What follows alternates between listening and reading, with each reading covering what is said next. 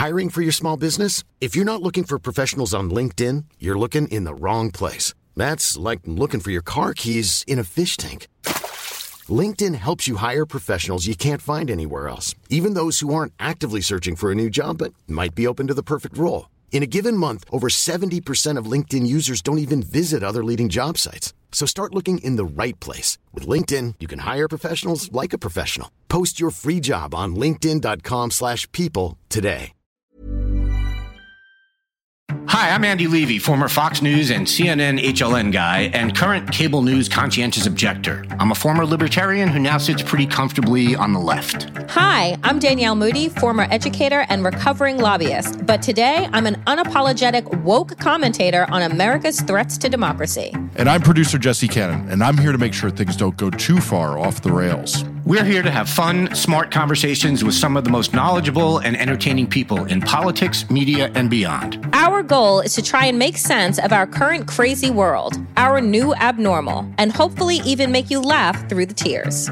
What an excellent show we have today.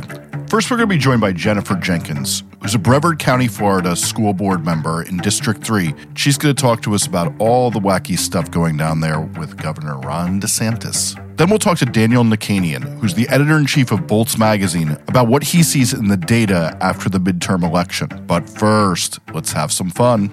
Andy, it is not often that we have a good week in this country called the US of A. But when we have Herschel Walker, who first of all should have never been in a close race with Reverend Warnock in Georgia. But when we have him spectacularly defeated by the people of Georgia, who have been inundated with elections, who have been inundated with tens of millions of dollars of television ads that have disrupted their day-to-day, when they come out and stand in line for hours on end to make sure that the vampire v. werewolf, abortion given, not coherent saying, propped up by white men having, Herschel Walker does not become a U.S. Senator, praise him, Andy, praise him. And by him, I mean the Almighty. And the Almighty, yes. I mean the people of Georgia and Stacey Abrams. Yeah, definitely, obviously a good week when Herschel Walker doesn't become a senator. Sort of what you said at the top, though, the idea that it was close and that we were all kind of biting our nails for a long time, including a good few hours once the polls had actually closed. That's kind of scary, but I'm efforting, as they say, to be less cynical and more happy. So I'm gonna focus on the fact that Warnock is going back to the Senate. By the way, is it me or has he had to win like 23 elections in the last 2 years? Like every time I look up, someone's voting on him. It's incredible, but we all also history making, right? Because Reverend Warnock is the first Black senator to be elected to a full term in the Senate in Georgia's history. And yes, the man has been doing Star Wars level battles in order to hold on to a position that anyone with a brain would vote for this man for. I mean, my goodness, philosopher, businessman, reverend, what is wrong with him? Absolutely nothing. Yeah, say it again. So I was looking at the, I guess it was the county breakdowns the night of the election, and it was unbelievable. Like, the vast majority of the counties in Georgia went big for one of the two candidates. Like, there were very few, it seemed to me, that were close. And it was like, this county was Warnock plus 30%. This county was Walker plus 23%. And it just was absolutely amazing to look at how things are in Georgia. And look, it's not a hell of a lot different than New York. If you look at upstate New York and Long Island versus, New York City. I'm not saying this is unique in America or anything like that, but it was wild to just look at it and see, you have these unbelievably red counties and these unbelievably blue counties. I don't want to make assumptions about the racial makeup of those counties, but I think I probably can. Yeah, I think so. And just to bring to everyone's attention, 1.7 million people thought that Herschel Walker should be a U.S. Senator. Yeah. 1.7 million people in Georgia thought that maybe he could represent me. And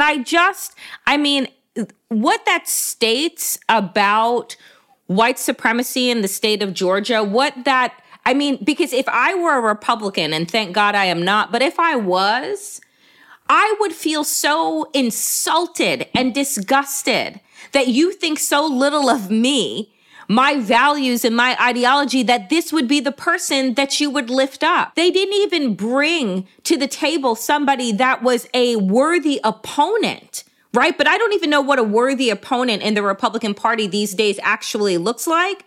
But they didn't even offer that to Georgia Republicans. And frankly, 1.7 million of them said, I don't really give a fuck. That's okay. I'll vote for that guy because he'll be propped up and be a puppet for all of the things that I think that I want and need. Yeah, I guess the flip side of that, which is slightly better news, is that I saw some reports in the last couple of days that, the original thought was that, Republican turnout was down and Democratic turnout was up. And some reports in the last few days said, that's actually not true. Republican turnout was pretty good. It's just not all of them voted for the Republican. I guess the flip side of that is, even though, the 1.7 million did, there were enough that haven't lost their sanity and were like, this is too much, even for us. At least some people have a line they won't cross. I mean, and I guess that is, the werewolf versus vampire line of defense.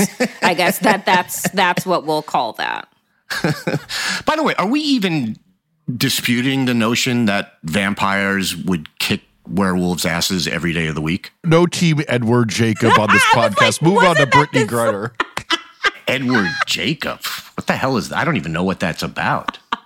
Oh, okay, boomer. Fine, back to politics. We do have some other good news that was just hitting before we were recording this, and that is that Brittany Griner has been released from a from a Russian work camp. You could tell how old I am. She was part of a prisoner swap that involved us letting a notorious arms dealer go free, which obviously sucks. But you know what? To get this woman home, it seems to me well worth it. Yeah, I just will say that waking up to that news as a Black queer woman who has been fighting on the front lines in this country for LGBTQ rights, for racial justice, and having to yell into the streets that Black Lives Matter and listen to Republicans, uphold Putin's talking points and saying why she isn't worthy and why she is a criminal and should remain in a penal colony, and to know that Joe Biden once again delivered for the people, because this is what justice really looks like. Brittany Griner had vape cartridges that were empty, that she had a doctor's prescription for, and was being held as if she was some type of drug lord, all in this geopolitical game being played by Putin in the midst of his war against the people of Ukraine. And so the fact that Joe Biden, in this political climate, when Russia is at war, was able to get this done, I don't care who she was swapped for. Because the thing that really gets me, guys, is this. Brittany Griner should have never had to be in Russia in the first fucking place. Yep. And that's a story that we actually don't really hear about in the mainstream. The only reason why she was in Russia is because we don't really pay women in this country equally. And particularly female athletes are surely not paid on par with male athletes. We just saw a couple of months ago the women's soccer team be able to win their case for pay equity. And so the only reason why Brittany was there was to be able to provide for herself and her family in the off season of the WNBA. But if she had been a man, right, she'd be relaxing in her off season. Right? Right. So I just want people to hold that and remember that she was there working. This was not like she was on vacation. And so the way to me that the right-wing media has treated her and has looked at this case is disgusting. And I'm just so very, very thankful to Joe Biden and the Biden administration and all of the people who were organizing, who were holding vigils, who lifted this story up and lifted her up, a Black queer woman who we know in this country we really don't give a damn about, even if you're able to handle a basketball in the way that this two-time Olympian can. To your point about the right-wing media and the right-wing people in general, that hasn't stopped. You had Donald Trump Jr. just tweeting absolutely awful shit about this swap. And there's a couple of things here. One is, do these people not understand that the reason we have to swap an arms dealer for an athlete is because we don't imprison athletes from other countries on trumped up charges? Like, that's all we got. You know, if we have to swap someone, it's going to be someone like that. This country is as far from perfect as it gets, but we're not quite that bad, you know, where we're just imprisoning athletes and entertainers from other countries as part of some geopolitical game. So yes, we had to trade a bad guy to get a not bad woman back. But of course, they have to portray her as a bad woman and they have to bring up drugs. And for the record, I don't give a fuck if she had full vape cartridges full of pot. I don't give a fuck, honestly, if she had 50 grams of coke on her. There is no reason for her to go to a Russian prison and then to a Russian, basically a labor camp is where they put her. And none of that ever needed to happen. If Russia wants to say, well, these are our laws and you broke them, then expel her. Send her back to America. Like, none of that shit needed to happen. And anyone who is out there saying, well, but she knew the law and she broke it, these are Putin apologists, plain and simple. So yeah, the right wing is already making this about what a bad swap this was. And then the other big thing is, you know,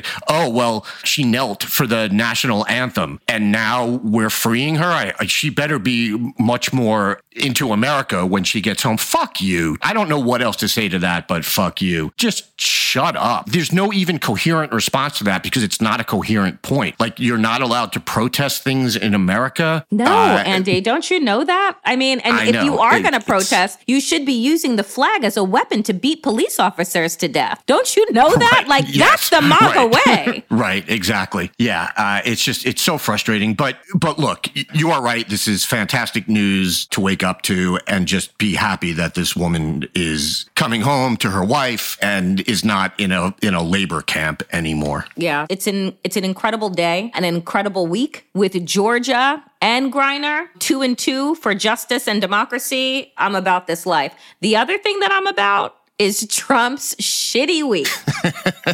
I should just start drinking, but for good this time, like actually toasting in a good way, right? Because Donald Trump, you know, while he, unfortunately, I wish he was the prisoner swap, like we were sending him to Russia. Donald Trump, his organization, found guilty on, what was it, 17 counts? Including fraud and deception, mishandling of taxes. We still don't know, I don't think, what the outcome of this is going to be, but pretty much everything Donald Trump touches, including the candidates that he lifted up in this midterm election, turned to absolute shit, like all of his businesses and his fraudulent university. And so I don't know how much more Republicans need, because they just close their eyes and put their fingers in their ears and bury their heads in the sand, just waiting for him to rise again. But Donald Trump, in the court of law, is a fraud. He's a grifter. He is a criminal. And so is everyone around him, including his spawn. Yeah, no arguments there. And as you pointed out in his big endorsements for this last election, he was 2-14. 2-14. If you were the starting quarterback for a 2-14 team, you would be out of a job and possibly out of the league. We'll see if that happens to Trump, but the verdict is still out on that, obviously. But yeah, so you had the Trump org found guilty on all those charges. You had a whole bunch of other things, including we had Adam Schiff, Democrat who sits on the January 6th committee, saying that he believes that Trump had committed prosecutable crimes on January 6th. And it sounds like when the committee makes criminal referrals, which we've heard that they're going to, that Trump may be among those. And again, couldn't happen to a nicer guy. Criminal referrals don't have any force of law or anything like that, but it's still a nice thing. It's a nice thing that Trump has to put on his resume right under twice impeached. He has to put, had criminal charges referred to Justice Department for actions around January 6th. So anytime there's bad news for Trump, there's good news for America. I hear that. And supposedly the evidence that the January 6th committee is going to be offering up to the Department of Justice as to why they are going to be making these criminal referrals will be made public, as Adam Schiff stated, so that the GOP cannot do what we remember that Bill Barr did before the Mueller report came out, which was to lie and say that there wasn't anything, there were no impeachable offenses and there was no collusion and there was none of these things. And so that the public has eyes on it and can make a decision for themselves, I think is a really good move. And also, we will get this, dear friends, before the holidays, because it's supposed to be coming out and released. The referral is supposed to be made by December 21st. And I think all eyes will be on the news when it drops, because I hope that, including Donald Trump, I hope, fingers crossed, everything crossed, that members of Congress, like the Mo Brooks, who showed up in a bulletproof vest to the Stop the Steal rally because he knew something was going to go down, will also be a part of those that are referred to the Department of Justice, as well as Josh Hawley, who threw up his fist and then ran like a little bitch after they broke into the Capitol building, like others that gave their reconnaissance tours on January 5th. I hope that those people will be referred to the Department of Justice as well, because not only should it be the architects, it should also be the accomplices and not just the foot soldiers who are the ones that are bearing the brunt of these verdicts. Yeah, absolutely. And that's such a key point that you made about the fact that they're going to make all of the evidence public so that we can't get the cherry picking that we saw from Barr and others surrounding the Mueller report. We've been saying this for a long time now, and it's really no different than it is in actual war, where at least these days, where the generals, they don't suffer the personal consequences. And that's exactly what's been going on with the Trump family and with the sitting Congress people. And, and look, he's not going to be part of this, but it's also people like Tucker Carlson, who uses his platform to encourage hate and at the very least borderline encourage violence, and then sits back and goes home to his nice chalet afterwards and knows that he's not dumb enough to listen to what he has to say. And, he's never going to get in trouble for it. So, yeah, it would be nice if some of the higher ups actually paid some consequences for fucking once in this country. And again, we know that these criminal referrals to the Justice Department have no force of law. They don't mean that the Justice Department has to do anything with them, but it's another bullet in Merrick Garland's gun if he ever chooses to take it out of his holster, which hopefully he will. Yeah, we have our special counsel that he didn't need to appoint, but we have one, Jack Smith. So let's hope that everyone's eyes are open and everyone is paying attention.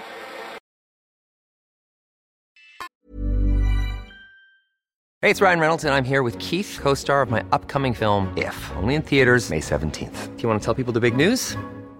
All right, I'll do it. Sign up now and you'll get unlimited for $15 a month and 6 months of Paramount Plus Essential Plan on us. MintMobile.com/switch. Upfront payment of $45 equivalent to $15 per month. Unlimited over 40 gigabytes per month. Face lower speeds. Videos at 480p. Active Mint customers by 531.24 get 6 months of Paramount Plus Essential Plan. Auto renews after 6 months. Offer ends May 31st, 2024. Separate Paramount Plus registration required. Terms and conditions apply if rated PG. This is Paige, the co-host of Giggly Squad, and I want to tell you about a company that I've been loving, Olive & June. Olive & June gives you everything that you need for a salon-quality manicure in one box. And if you break it down, it really comes out to $2 a manicure, which is absolutely insane. It's also so easy to get salon-worthy nails at home with Olive & June. The difference between how your nails used to look when you did them yourself and now with the Mani system is a complete game changer. The best thing about Olive & June, too, is it's a quick dry. Dries in about 1 minute, lasts for 5 days, and full coverage in up to 1 to 2 coats. Visit oliveandjune.com/perfectmani20 for 20% off your first system.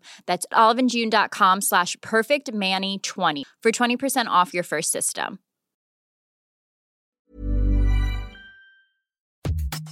When picking a commerce platform for your business, you have two choices. Or I prefer. Don't you? That's the sound you'll hear when you switch your business to Shopify, the global commerce platform that supercharges your selling wherever you sell, online, in person, on social media, and beyond. Shopify is the best all-in-one commerce platform capable of handling your business's complexity no matter how big you grow. Step up to Shopify and harness the best converting checkout and the same intuitive features, trusted apps, and powerful analytics used by the world's leading brands like Rothy's, Allbirds, Brooklinen, and so much more. You're probably thinking, sure, but migrating is going to be a headache. Shopify's App Store has the migration apps you need to migrate your products, orders, customers, and more from every major e-commerce platform to Shopify. If you're anything like me, you're one of those don't put me in a box people. Everyone who knows me knows I'm a don't put me in a box person. And thankfully, Shopify never will, because with Shopify, control of your brand and business is always in your hands, from your storefront look to your back office operations. I hate when checking out from an online store and then having to pull out my credit card and type in all those numbers. A Shopify store remembers my shipping address and payment information. So if I'm on the couch and my wallet is on the kitchen counter, I don't even have to get up. Stop leaving sales on the table. Switch your business to Shopify and discover why millions trust Shopify as their all-in-one commerce platform to build, grow, and run their business. Sign up today for your $1 per month trial period at shopify.com/abnormal, all lowercase. That's 1 month for just $1 at shopify.com/abnormal, all lowercase. Shopify.com/abnormal.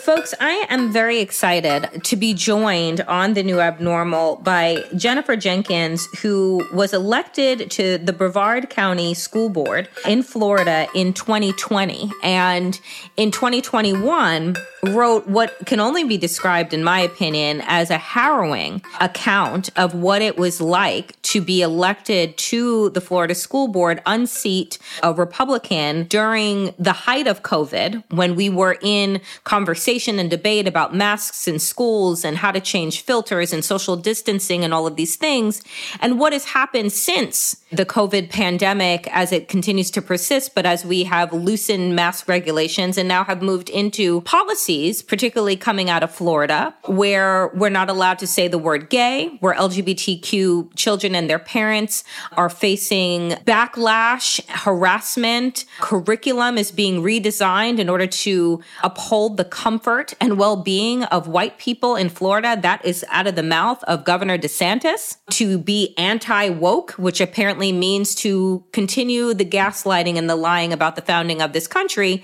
and to talk about critical race theory as if it's something that is taught in K through 12 schools, which we all know, those of us with brains in our heads, is not. Jennifer, thank you so much for making the time. Thank you for having me. I want to start in the past and then work our way to the present. I want to start with 2021, the article that you wrote. You're elected to the school board. And while you said in your piece that you were expecting, pushback and what have you, because you unseated an incumbent and you're a Democrat in a red county, in a red state, you weren't expecting the kind of harassment, labeling of being a pedophile, being referred to as a Nazi, having your child, people reporting that she was being abused. And so you were visited by a child welfare officer. Paint the picture of what your experience was like when you penned this piece in the Washington Post. Yeah, it's crazy to think that it has been almost an entire year since I had to draft that and reflect on the things that had happened to me. Yeah, I won my office in August of 2020. I wasn't sworn in until November of 2020. And I unseated a well-known Republican incumbent, which, fun fact, went on to found Moms for Liberty. So I apologize to the United States of America for unseating that individual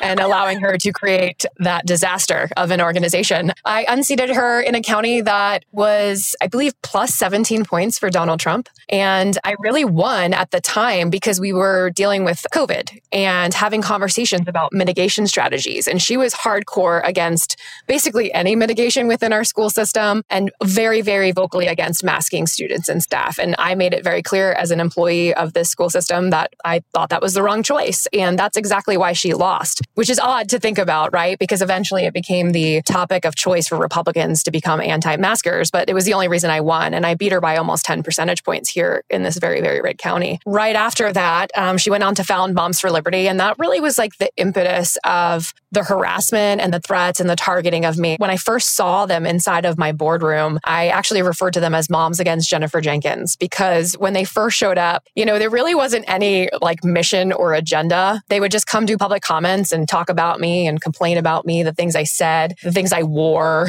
They started to slowly escalate their behaviors by mailing postcards to my house, calling me a socialist and a Marxist, complaining about our teachers and our staff. Eventually, they were mailing them to the district as well, and they would get sent to me. They would approach my table. We weren't all on the dais at the time because of COVID. We were all separated. And there was one point where they came up to me after the meeting and they were recording me without me knowing, and they would mock me and post it on their Facebook page. And again, it was just this like little organization that was really upset that their leader had lost.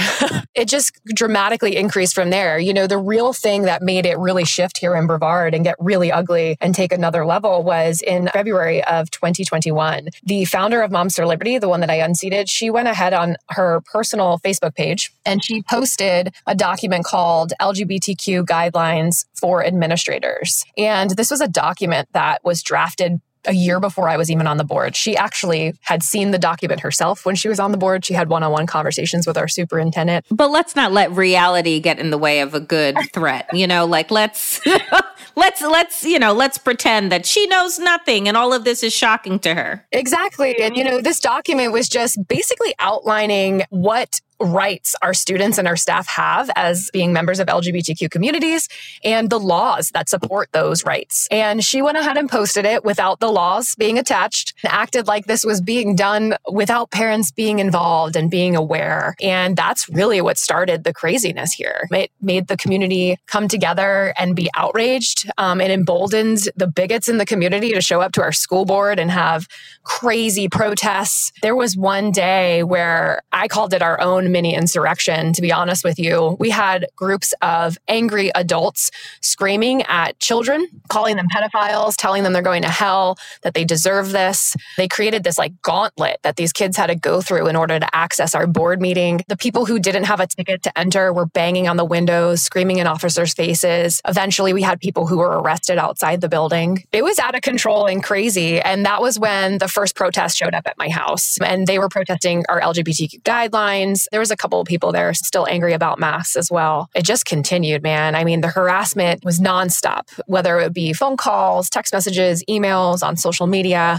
They would drive past my home like the mornings after board meetings really slowly back and forth. They would park beside my home. I live on a corner in a small beach town. I would be at a board meeting and they would park beside my home just because. I don't know if they thought they were going to intimidate my husband. I'm not really understanding the concept behind it. They worked closely with a local Florida State House representative who also has made it his mission to attack me, to defame me, harass me. He is part of hiring a private investigator to follow me around. I believe there's 2 of them now.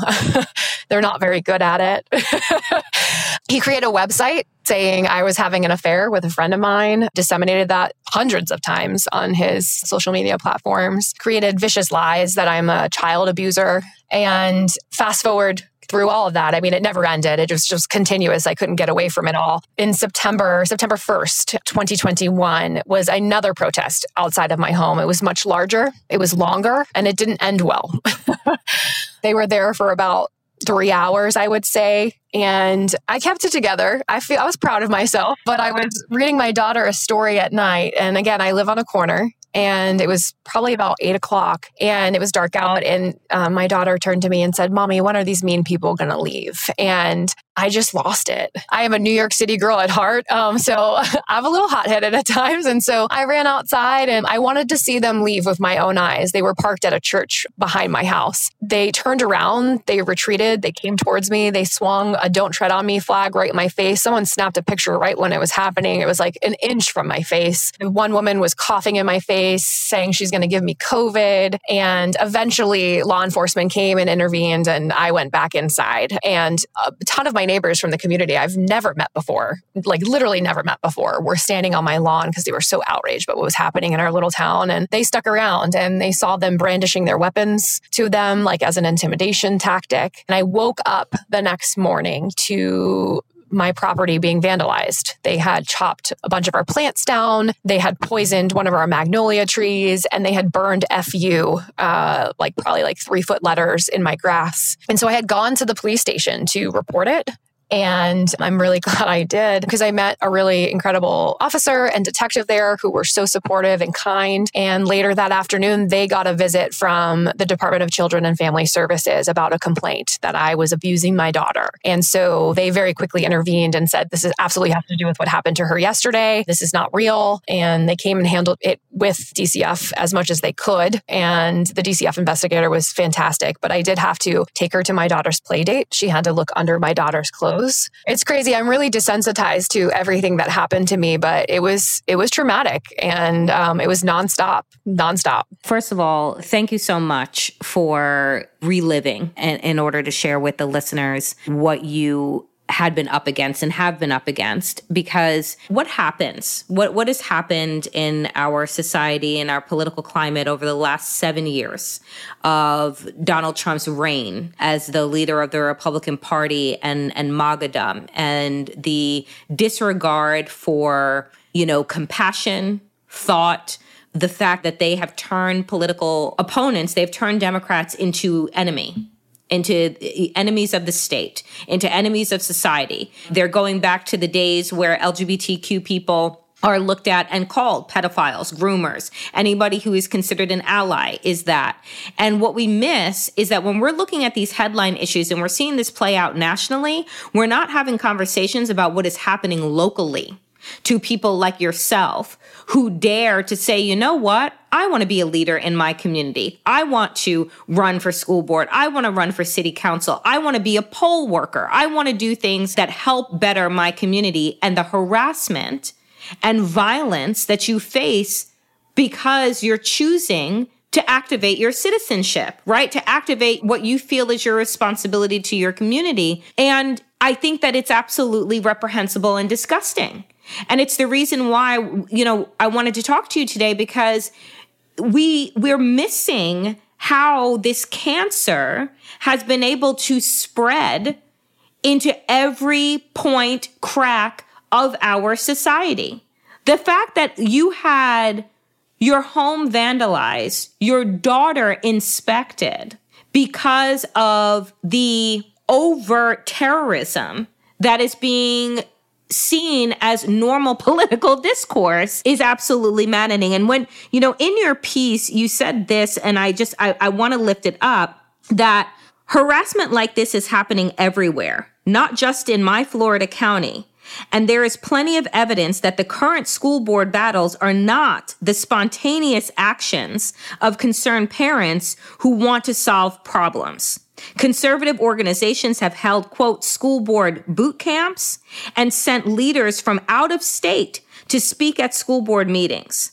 And I think that this, again, is really important for people to understand that when we are seeing incidents like the one that you described, the mini insurrection that you described, that these aren't spontaneous events, that it is more than likely that the people that are doing this don't even live in the friggin' community and don't even have kids in the school, right? I want to talk now about what has happened since, what has been going on. And again, we understand it from the national level of what we have heard Governor DeSantis has done and policies that are being passed, and how Florida is the petri dish of the Republican Party. If it is working there, then this is what they plan to nationalize if they manage to get their hands on the presidency in 2024. Yeah, I appreciate you acknowledging that, because I feel like I've been screaming that from the rooftops for the past 2 years. I feel like it started here and no one was paying attention and no one was taking those concerns seriously. That protest in September in the evening, I went to a Ron DeSantis press conference that morning, and I was escorted upstairs. They knew who I was. They said, sure, you're allowed to come up. I sat in that press conference for about 5 minutes, and then they asked me to leave. They told me it wasn't open to the public. Later on, I see the press conference and he's flanked by other local officials who are, of course, Republicans. And that evening is when the protest showed up outside of my house. He came here to speak about his antibody treatments and how he was promoting them. And he also came here to start to berate our school boards that had put mask mandates in place. It's calculated. It was well thought out, and no one was paying attention. And it's beyond infiltrated our legislature here in the state of Florida. You know, you've got the Don't Say Gay bill, you've got the Stop Woke Act.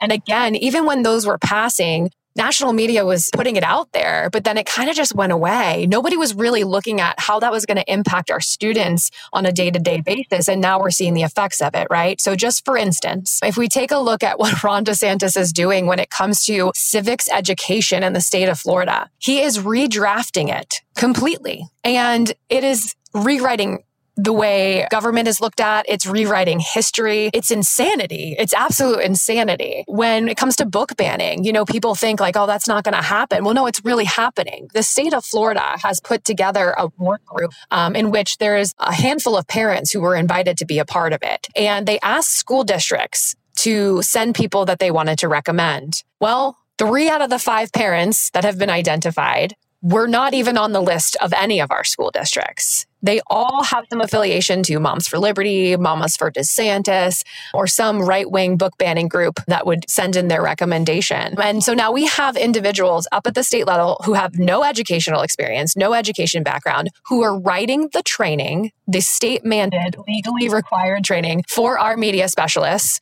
in order to decide what books they can and cannot have inside of their libraries. It's absolute insanity. You know, I will tell you this. I'm a former educator. Master's is in early childhood education. I taught general education and special education for a couple of years in Washington, D.C.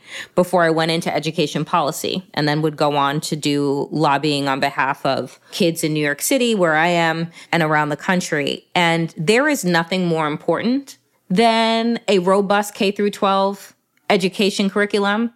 There is nothing more important to developing a thoughtful, engaged, critical thinking citizenry without a robust K through 12 public education. And that is the reason it's being attacked. That is the reason why people like you are being attacked. That's the reason why thoughtful, empathetic, and compassionate educators are being driven from the classroom or being threatened with jail time for accepting and honoring the dignity of all of their students. Because if you can assault the K through 12 public education system and you can break it down, you can break down society at large. Because it is the majority of people that are sending their kids through K through 12. There's only a small percentage of the very elite and wealthy that send their kids to private schools that, guess what, are woke as hell. They just have a price tag attached to it. Right? I feel like people are awake and saying, oh my God, look what's happening in Florida. Ron DeSantis is going to try and take this to the national stage. And I'm glad people are recognizing that. But I think people are missing a really critical piece. Not only has he weaponized public education, made, teachers the target and the enemy, but his false narrative has grown so many legs that people really are genuinely believing it. And it's frustrating as someone who's living here watching it, knowing it's not true. I don't think it's being addressed enough. And that narrative of his control on public education really being successful, especially here in the state of Florida, saying he had a red wave and he's flipping all these school boards with Moms for Liberty. I want everyone who listens to know, in the state of Florida, prior to Moms for Liberty and the Ron DeSantis nonsense that we have, 70% of school board members in the state of Florida were already registered Republicans. And over 80% of our school boards were already Republican majorities. And so when Governor DeSantis makes statements like he's going to take his schools back. Well, who exactly is he taking them back from? He's taking them back from the very people that are in his own party. And I think that's important for people to recognize, because it's not a red wave. It's really a civil war within the Republican Party. They're pushing out their own who are not extreme enough, who have not pledged allegiance to their insane extremist agenda. And that is really the part where we need to be paying attention as Americans, because that is what he will bring to his presidential campaign. People are buying it. And somehow we need to do a better job to kind of put a pin in it and say, reality check, that ain't actually happening. Brilliant. Jennifer, I want to thank you for remaining strong, for continuing to serve on the board, even though there are people that have been trying to push you out and doing so violently and with terrorist tactics. And, I hope that people will listen to this and recognize the power that they have to activate, right? To support their school board, to show up at those meetings. Again, whether or not you have kids or not, because this matters to all of us if we want to live in a progressive, thoughtful, caring, compassionate society where normal political discourse is something that we can uphold, not terrorism, and explain it away as normalcy. So Jennifer Jenkins, thank you so much for the work that you're doing and for making the time to join The New Abnormal. Thank you. Thank you for having me. Some people accuse me of being cynical and of finding the Republican cloud surrounding any Democratic silver lining. And to those people, I would say, yeah, you're right. But I decided with the holidays approaching and all, for once it would be nice to spotlight some good news for the Dems. And here to graciously help me do that is the editor-in-chief of Bolt's, Daniel Nashanian. Daniel, thank you for helping me sort of reinvent myself here. It's great to join you.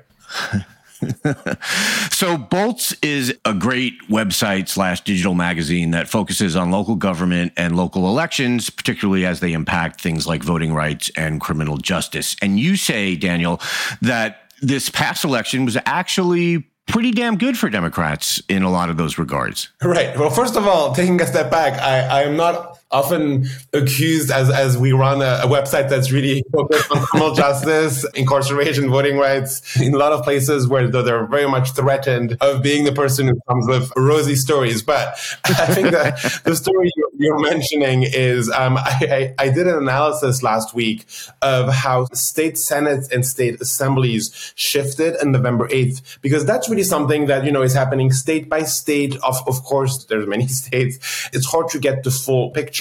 As a lot of people may remember, this really was where Republicans soared in 2010 and 2014 in the midterms under Barack Obama. In 2010, Republicans gained about 600 seats around the country in those state senates and state assemblies. And that really set up years of extremely aggressive conservative policies on unions and labor, on voting rights, on gerrymandering, and a whole host of things. So going into 2022, the one big question was, can Republicans do that again? Can Republicans soar in those state houses and set themselves up for, again, very aggressive changes at the state level that then will, over the years, expand and change the game? And they didn't, is the takeaway. Overall, at the national level, if you add up everything, Republicans gained 22 seats, which is still a gain, but compared to 600 in 2010 or about 300 in 2014, it's very low. And what's even more interesting, Andy, is the gains that they did get were really focused, concentrated in states that are already very red, whereas Democrats gained seats in Michigan, Minnesota, Pennsylvania, and flipped 4 chambers across these 3 states. Those are actually the only chamber flips of the year. Republicans flipped no chamber at all. And that is going to have huge consequence going forward in the states where Democrats did well. So one of the things you talk about in the piece that you wrote about this, the one you just mentioned, is the concept of trifectas. Before we get into specific states, just explain what you mean by that in a general sense. Certainly. So a trifecta is just a word that refers to one party controlling the 3 entities that they need to pass bills and have them signed. So, at the federal, it's the same as the federal level. The Democrats had a trifecta for the past 2 years because they had the U.S. House, the U.S. Senate, and the presidency. They obviously lost that trifecta. Republicans did flip a chamber at the federal level. I was referring to state level earlier. And at the state level, it's the same thing. To pass a law, you need a governor, you need the state Senate and the state assembly. The 2 state chambers pass it and the governor signs. And that's something that people watch because it's actually much easier to pass a law at the state level because the filibuster often isn't there. The rules are different. The rules are easier. So you can see a lot of activity at the state level in a way that you didn't really see in the past 2 years at the federal level. And so in 2022, the GOP gained no new trifectas and actually, I think, lost one that they had in Arizona, while the Democrats gained some. Is that correct? That's correct. So First of all, Republicans, if you had told them in January, maybe over the past few months, their expectations shifted. But in January, you had told them that in a midterm year, they wouldn't get a trifecta. They would have been extraordinarily shocked and upset. They really had high hopes. Places like Michigan, places like Pennsylvania, big swing states. Republicans really went into 2022 thinking they were going to flip that. We forget because Pennsylvania, states like that became such slam dunks for Democrats in the final weeks that we forget that really wasn't supposed to be the case a year ago. Huge wins for Democrats in those places that are almost like not even registering as that. But yes, Republicans gained no new trifecta and lost the one in Arizona. They actually controlled the state government in Arizona since 2009. That was a long stretch of control for the Republicans. Democrats, on the other hand, won 4 new trifectas in Maryland and Massachusetts because they won the governorship in those blue states that Republicans had for 8 years, but also in Minnesota and Michigan. And the most interesting of the 4 might be Michigan because Democrats haven't run the state government of Michigan for 40 years now. And that personally makes me super interested to look at Michigan in 2023 because I'm interested in what the bills, what the actions, what are the things that Democrats have been waiting to do in the state that they haven't run for 40 years, In recent years, when shifts similarly happened in Colorado or other states that Democrats just really hadn't controlled for a very long time, the floodgates opened very quickly to a lot of bills like abolishing the death penalty and other things that Democrats had just kind of been waiting on for a very long time. Yeah. So first of all, kind of weird, but it was all 4 of those states you named are M states. Yes. Yes. I need Nate Silver or someone to explain that to me. So talk some more about those states, like what you were saying in terms of Democratic agendas, like Michigan and Minnesota. What kind of things do you think the Democrats might accomplish there that they haven't been able to, or before they had these trifectas? The first things that come to mind really are things that Democrats have already campaigned on, have already tried to do. So let me start with the fact that in Minnesota, marijuana legalization is probably going to be on the agenda very quickly in 2023. What's sort of bizarre about Minnesota is that the reason Democrats didn't win the state Senate 2 years ago is that there's a party there called the Marijuana Party or something very, very close to that. And there was some reporting that Republicans were recruiting candidates to put on the ballot as candidates of the marijuana party to divide the vote that may otherwise have gone to Democrats, and that had stumbled some candidates in 2020 and cost them the majority of the state Senate, which is a very, very, very bizarre series of events. So that this time didn't happen. And as a result, strangely again, marijuana might be top of the agenda. I'm always interested in looking at bills that relate to criminal justice because that's sort of at the center of something we do at Bolts. In Minnesota, is the state where George Floyd was murdered in 2020, where the BLM protests started again that year and then grew. And the attempts to pass bills around policing in 2020, 21 in that state didn't go very far. So that's something I'll be watching as well in that state in particular.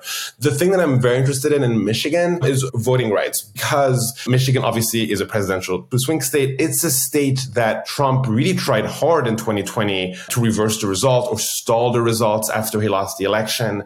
There's actually been a lot that's been happening through ballot initiatives in Michigan, both actually a few weeks ago in 2022, but also in 2018. There were ballot initiatives that were meant to strengthen voting rights. So those are very interesting because the state Senate and state House were in Republican hands. So people went through the ballot initiative process. But what is really a game changer right now, and I don't think really people expected, is that Democrats are going to be in charge of implementing those ballot initiatives. So these initiatives are going to allow early voting for the first time. They're going to strengthen protections against subversion, but those are often in the hands of people who implement. And huge difference if it's Democrats who implement those or Republicans. Clerks in places like Michigan or Pennsylvania have really been asking for easing the vote counting process, which sounds very technical, but if you remember, Trump loves to use the fact that voting shifts, that he was ahead first and then behind in the count, and uses that to create conspiracies. And that in part is a constructed fiction because Republicans had refused to allow clerks to process mail ballots early enough to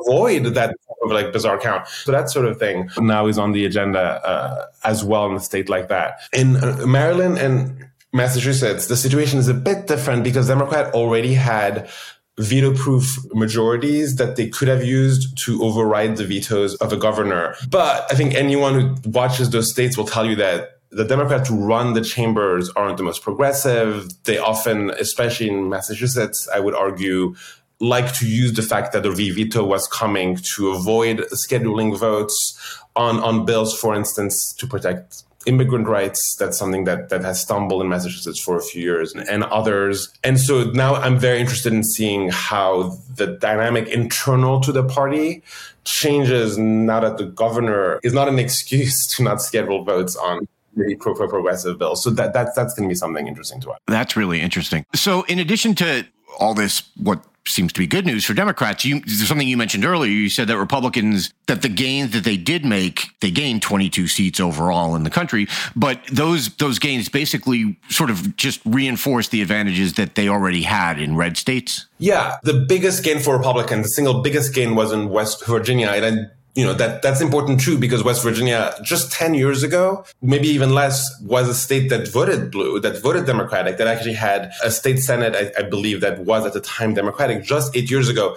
Now, just 8 years later, it's going to be, let me check the numbers, 30-4 for the Republicans, and the House is going to be 88-12. So something there captures the erosion, for Democrats in Appalachia and regions like that. We already obviously have seen that in 2016, 2020. We've been talking about that a lot. But just in the moment, does that change something for 2023? It doesn't know whether you have a majority that's 80% Republican or 95% Republican might not necessarily change the dynamics. And we saw that in a number of states. Maybe the exception, I think the very striking change was in Florida. So Florida was already very Republican. It already was entirely controlled by Republicans. So again, it doesn't change much. But Republicans did gain a lot there, in part because of the very aggressive gerrymanders that they just passed a year ago. Let's not forget, in many of these states, the people we are talking about are the people who drew the maps that they were just elected on. Right.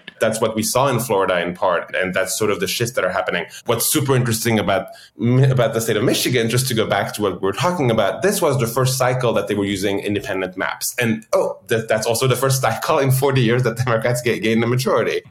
Right. So they're not independent. Many times in the past 10 years, Democrats in Michigan had actually gotten a majority of the vote across the state for these seats, but had not gotten a majority of the seats. And there was a new process this year of independent mapping. Lo and behold, Democrats won a majority of votes and a majority of seats. So, the fact that Michigan is so important to our conversation is really also speaks to the importance, obviously, of who draws these maps, especially when we're talking about the people who draw them then being on the ballot. Funny that you brought that up, because I was going to move to gerrymandering and just sort of point out that, unfortunately, that does seem to be a place where we have to sound sort of like a cautionary note, because the news there doesn't seem overall quite as good for Democrats or, for people who care about things like minority representation and stuff like that. And that seems to be a not so bright spot in the news at the local levels, right? Yeah, I think we see that at the local level and the congressional level. Yes. There's also been an asymmetry at this point, and we saw that at the level of Congress, and what happened to the map in Florida versus the map in New York versus the map of California, which is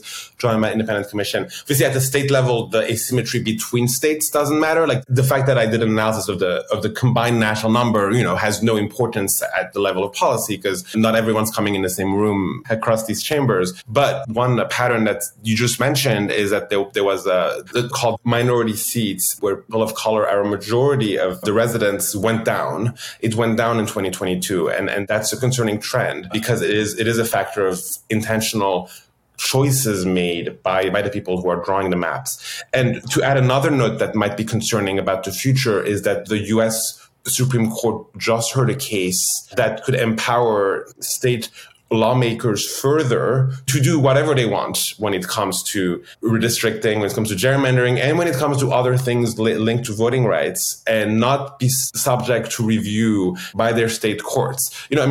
You could say in a place like Florida, it's not like the state courts really did anything.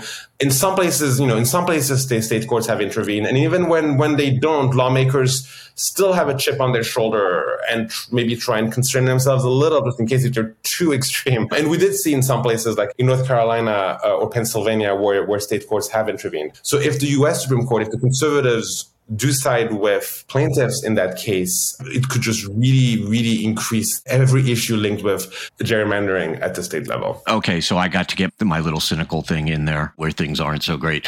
But since gerrymandering aside, all this other news does seem pretty good. Can you speak about all that stuff, what it signifies for things like abortion rights, like criminal justice reform, things that we sometimes think of as national issues or issues of national importance, but that really operate on a state and local level? Abortion access should have been something I mentioned earlier, obviously extremely important in why the results are what they are, but also in what the Democrats are going to do with them in the places where they won elections. I mean, let's start with a state like Pennsylvania, where Republicans, had they taken the state, Pennsylvania would have been a state that may have had a ban on abortion. Republicans were certainly considering that, and they lost that election, that protects the status quo in certain states. It will also allow Democrats in some places to strengthen abortion rights, potentially even help people who are coming out of states in a place like Colorado, in a place like Minnesota, places that are surrounded by states or have states around them where abortion is banned. It's going to be interesting now to see what a Democratic majority in Minnesota does when it considers that as an issue. That's an issue where the importance of maybe Minnesota flipping blue resonates outside of itself, because states, again, that have bans just next to Minnesota, if the laws are strengthened in Minnesota, that could affect how easy it is to keep having some sort of access. Obviously, I'm not suggesting that it's a panacea to be able to travel somewhere else. You are, of course, but when we're thinking about the harm to people on these issues, that's very important. On criminal justice reform, I mean, what's very interesting across the states that I discussed, Republicans were really focused on using crime as an attack against Democrats. Again, maybe nowhere more so than Pennsylvania. And I say that because they staged this sort of theatrical impeachment against the reformed DA of Philadelphia this fall, which didn't really have any particular purpose because it was sort of dead on arrival in the state Senate because it didn't have the vote. But Republicans did this elaborate theater around Krasner's impeachment to really put the issue of crime on the agenda, and think that was going to result in a tough on crime backlash. Obviously, that was also a huge issue in the federal Senate race between Fetterman and Oz, where that was really at the center of the attacks against Fetterman. And Fetterman won, and Democrats flipped the state house by gaining, I believe, 12 seats in the state house. And we saw that elsewhere as well, where candidates who ran on reform did actually quite well, and tough on crime attacks didn't win the day in the way that Republicans expected them to. I think, Andy, we're still stuck in this idea from the Clinton years that as soon as someone is attacked from a tough on crime angle, they will lose the election, because that's sort of like expectation that's been built over, many years of elections. And that just keeps not happening. There are obviously cases where that does happen, or reformer has lost, obviously. But this idea that this is the kryptonite of an election, or that reform candidates are going to lose, just keeps not happening. And I think the expectations of what people think about these elections just haven't adjusted. So we keep saying, Fetterman has been attacked on crime. It's surely going to be the death knell of the campaign. Or the fact that people say in polls that they care about crime is taken to be synonymous with they want to vote Republican, when in fact, people like Fetterman or the reform candidate, for instance, who just won a prosecutor election in Minneapolis, their campaign message really is that status quo that is tougher on crime is what has failed safety. And that's the message they run on. And the expectations haven't really adjusted to that. Yeah, well, that's all good news. Daniel, thank you so much. The site is boltzmag.org. I highly recommend it for insightful and incisive looks at state and local politics and elections. And thanks so much for being here. I really appreciate it. It was great to have this conversation. Thank you. Danielle Moody. Andy Levy. So, Andy, we've had pretty much a good week, but in that week, there is always somebody to say, fuck that guy too. There's always a good place to pick from. So tell me, who is your fuck that guy? So my fuck that guy is a Republican representative from Arizona named Paul Gosar. He decided that after Donald Trump posted on his, as I seem to remember you referring to it, his busted ass Twitter, Truth Social, that we needed to terminate parts of the Constitution because of his garbage election fraud theories. Paul Gosar decided to then tweet that he, quote unquote, supported and agreed with the former president. And he said, unprecedented fraud requires unprecedented cure. And he, of course, got piled on with people pointing out that that's kind of a violation of his oath, which is to support and defend the Constitution of the United States, a whole bunch of other things. And this is the part where I'm almost more fuck that guy for this than for originally tweeting it. He deleted the tweet. And it's like, fuck you. Like, if that's what you think, then leave the tweet up. Mm-hmm. Let people see. Let people see that regardless of how many times the Republican Party wants to read the Constitution before they're sworn in to the next Congress, it's toilet paper for a lot of them. And let people know that. And to me, deleting that tweet, and look, I say this as someone who deletes tweets all the time, but who the fuck am I? But for a congressman to tweet something like that, and then someone gets in his ear and says, you know what, you should take that down. People are roasting you on Twitter and elsewhere. And then to say, all right, let's take it down. You're a fucking coward. Leave the tweet up. It's what you think. Nobody thinks that because you deleted the tweet, you now don't believe that. You do believe that. And so leave the tweet up and don't be a coward and fuck that guy. Fuck that guy always. I just, take the tweet down, keep the tweet up. I don't care. He's a piece of shit. So, Danielle, who is your fuck that guy for today? Oh, okay. So, Van Jones found himself at a UJA, Federation of New York Wall Street dinner on Tuesday. And while he's been caught up in a firestorm for comments that he's made on behalf of the Black community directed toward issuing an apology to the Jewish community, he was misquoted by a reporter and people kind of ran with it. But I want to read this tweet by Mark Lamont Hill and then say why Van Jones still remains my fuck that guy. So Mark Lamont Hill said, so I've listened to the audio of the Van Jones speech. While it is true that the reporter misquoted him, Van didn't apologize for Black silence around Kanye's recent anti-Semitic actions. He did offer an apology for the Black community's prior silence. And Mark Lamont Hill says, I strongly disagree. So here's the thing. I don't know who the fuck anointed Van Jones as the spokesperson for all of Black America, but let me, as one of the members of said Black America, stand up and say, you don't speak for me. So don't issue apologies on anyone's behalf, because frankly, what he has done in saying this is go ahead and uplift the long-standing stereotype and trope that has been used to divide the Black community and the Jewish community, as if to say that somehow Black people are more anti-Semitic than any other group and should be held to a certain standard and account. Black people have spoken out against anti-Semitism for generations, for centuries, for decades, all the time. Do you know why? Because there is a wonderful Venn diagram that happens when you look at racist and anti-Blackness and those who subscribe to that and those who also lift up anti-Semitism. They are the same group. They are the same people. So to make some type of distinction and to make some type of apology like Van Jones did is to assert that somehow there is something that is inherently wrong with the Black community and our treatment of Jewish people, which is absolutely false. So, Van has said a lot of hot shit over the years.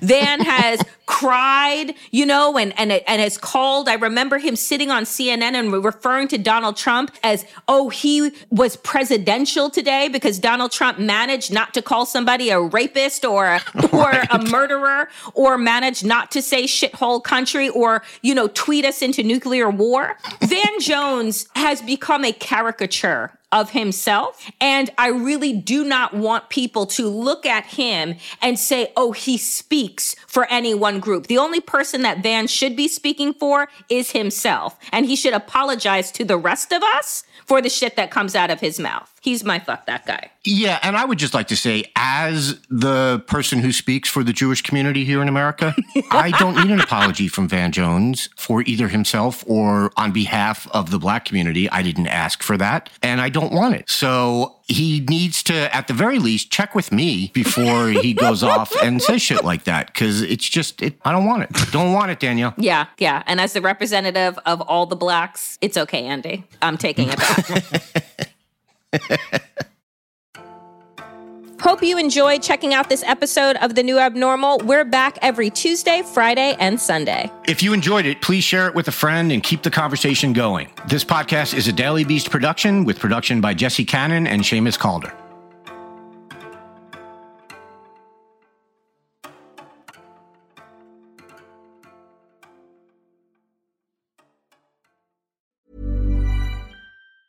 Planning for your next trip?